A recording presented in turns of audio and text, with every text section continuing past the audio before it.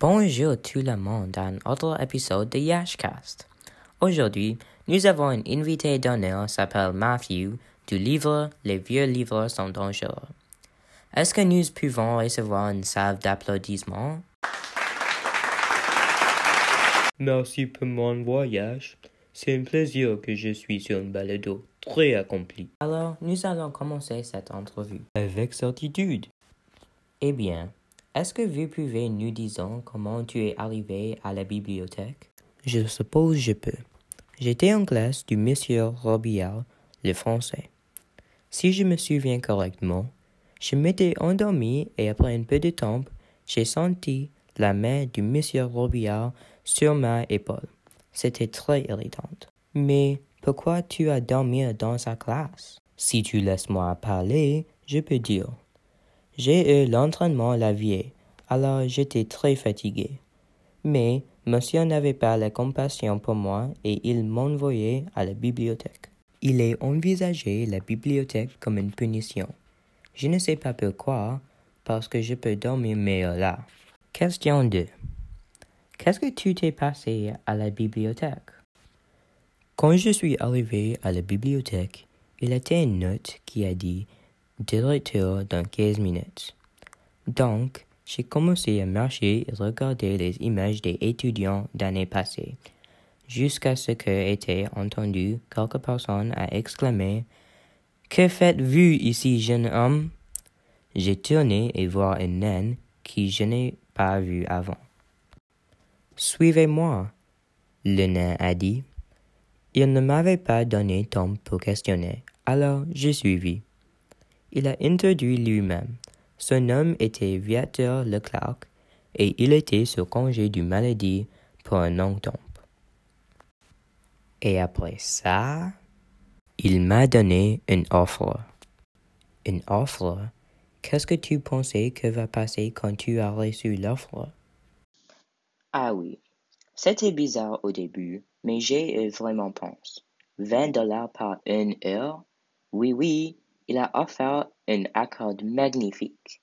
Si je travaille pour 5 heures chaque samedi et travailler pour 3 samedis, ça pourrait m'avoir donné comme $300. Avec ça, je peux acheter beaucoup de choses. Est-ce que tu as accepté l'offre? Oui, mais avec un peu d'hésitation. Alors, est-ce que tu es allé ce samedi? Absolument. Je suis arrivé le samedi suivant à 9h moins quart, comme nous avons discuté. Alors, question 4, et la question que tout le monde attend pour. Qu'est-ce que t'étais arrivé pendant samedi? D'accord.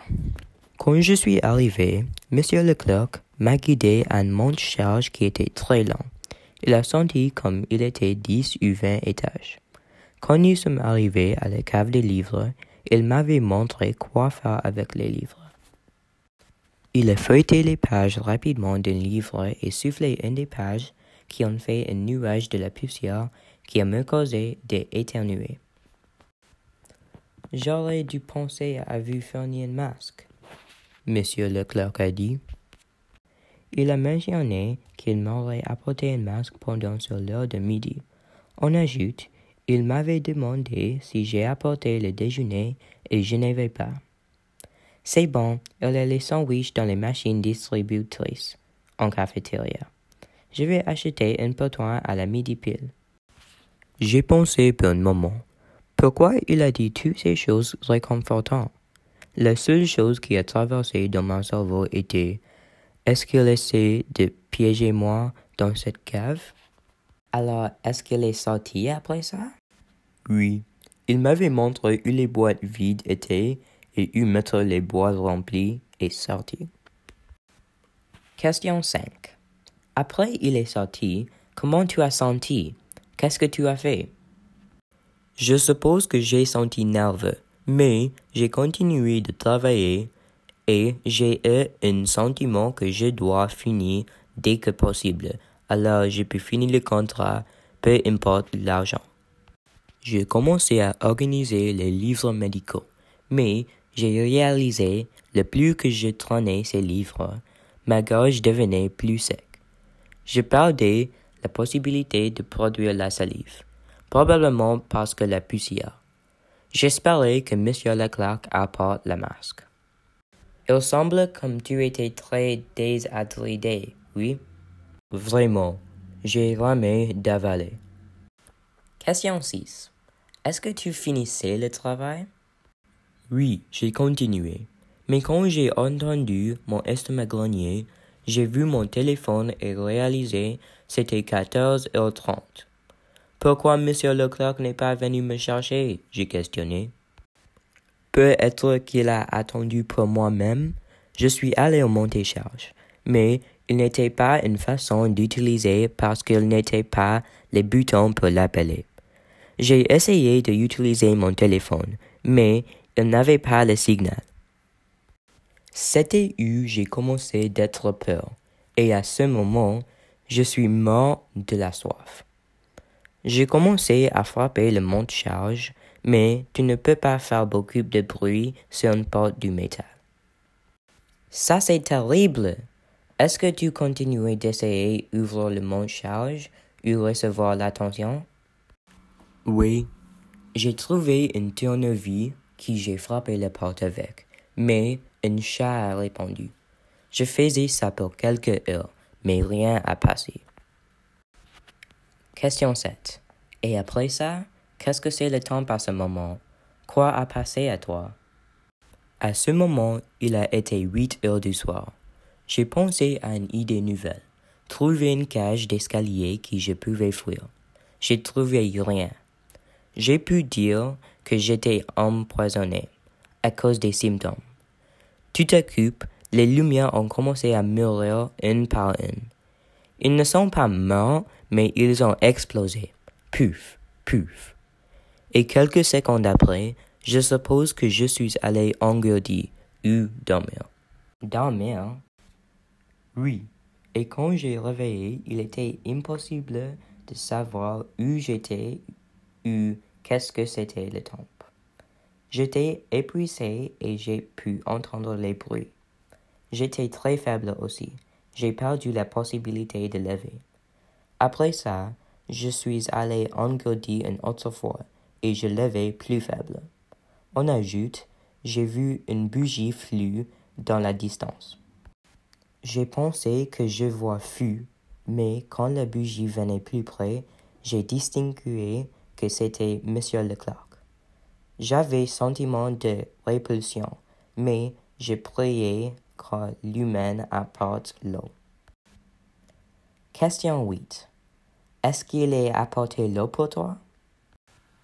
Non, et je n'ai pas la possibilité à demander à cause de la sécheresse de ma gorge. C'est difficile de parler, n'est-ce pas? Cela signifie que vous êtes sur le point de mourir de déshydratation, a dit Monsieur Leclerc. Je pensais pour un moment. La seule chose qui a traversé dans mon cerveau était « Quoi? Qu'est-ce qu'il a dit? » « Suivez-moi, a dit Monsieur Leclerc. J'étais très faible et je n'ai pu lever. C'est difficile de marcher, oui, ramper comme un chien. Je l'avais suivi et il m'avait pris à une autre salle de classe. Cette classe avait un tableau noir, un pupitre de professeur et 30 pupitres des étudiants. Deux des rangs étaient occupés par les statues d'étudiants dans le même uniforme. Leurs visages ont vu très réalistes, un peu plus réalistes. Et à ce moment, j'ai fait la découverte terrifiante. Ces statues étaient les enfants morts. Le fou a essayé de m'ajouter à sa collection. Question 9. Cet homme, il est bizarre. Mais tu es ici. Où est-ce que Monsieur Leclerc est allé? Il m'avait commandé d'asseoir sur un des pupitres. J'ai assis, mais ne pas pour longtemps. La peur qu'il a vue dans mes yeux était la colère et l'agressivité. La poussière que vous avez inhalée a été conçue pour vous déshydrater. Ça me facilitait beaucoup de travail, a mentionné Monsieur Leclerc. Lentement, les nuages qui ont bloqué mon cerveau disparaissent. J'ai senti plus fort et mes idées sont devenues claires. Il a continué de parler, mais quoi il n'a pas su est que le plus il parlait, j'étais plus proche de recharger mon énergie. Et finalement, après 5 minutes, j'étais complètement d'accord. Il allongeait de parler, mais j'ai arrêté d'entendre. Mon tournevis était resté encore dans ma poche d'eau. Oh oh, ça c'est une balado des enfants! J'ai levé avec mon tournevis et marché avec la force. Qu'est-ce que tu fais? Je commande toi d'asseoir dans la chaise maintenant! A crié M. Leclerc. Oh, je peux souvenir ce moment parfaitement. J'ai adoré voir le terreur dans ses yeux. Il était un homme âgé. Il n'a pas fait rien. J'ai précipité à l'homme et coupé le tournevis dans sa poitrine. J'ai pris les clés du monte-charge et sorti de l'école. Tu as tué l'homme. Quand même, c'était une histoire intéressante. Vraiment. Mais ça c'est la fin de la balado aujourd'hui. Merci Matthew d'être ici. Non, merci de m'avoir pour Yashcast. Fais attention de se joindre la prochaine épisode de Yashcast et au revoir. Au revoir.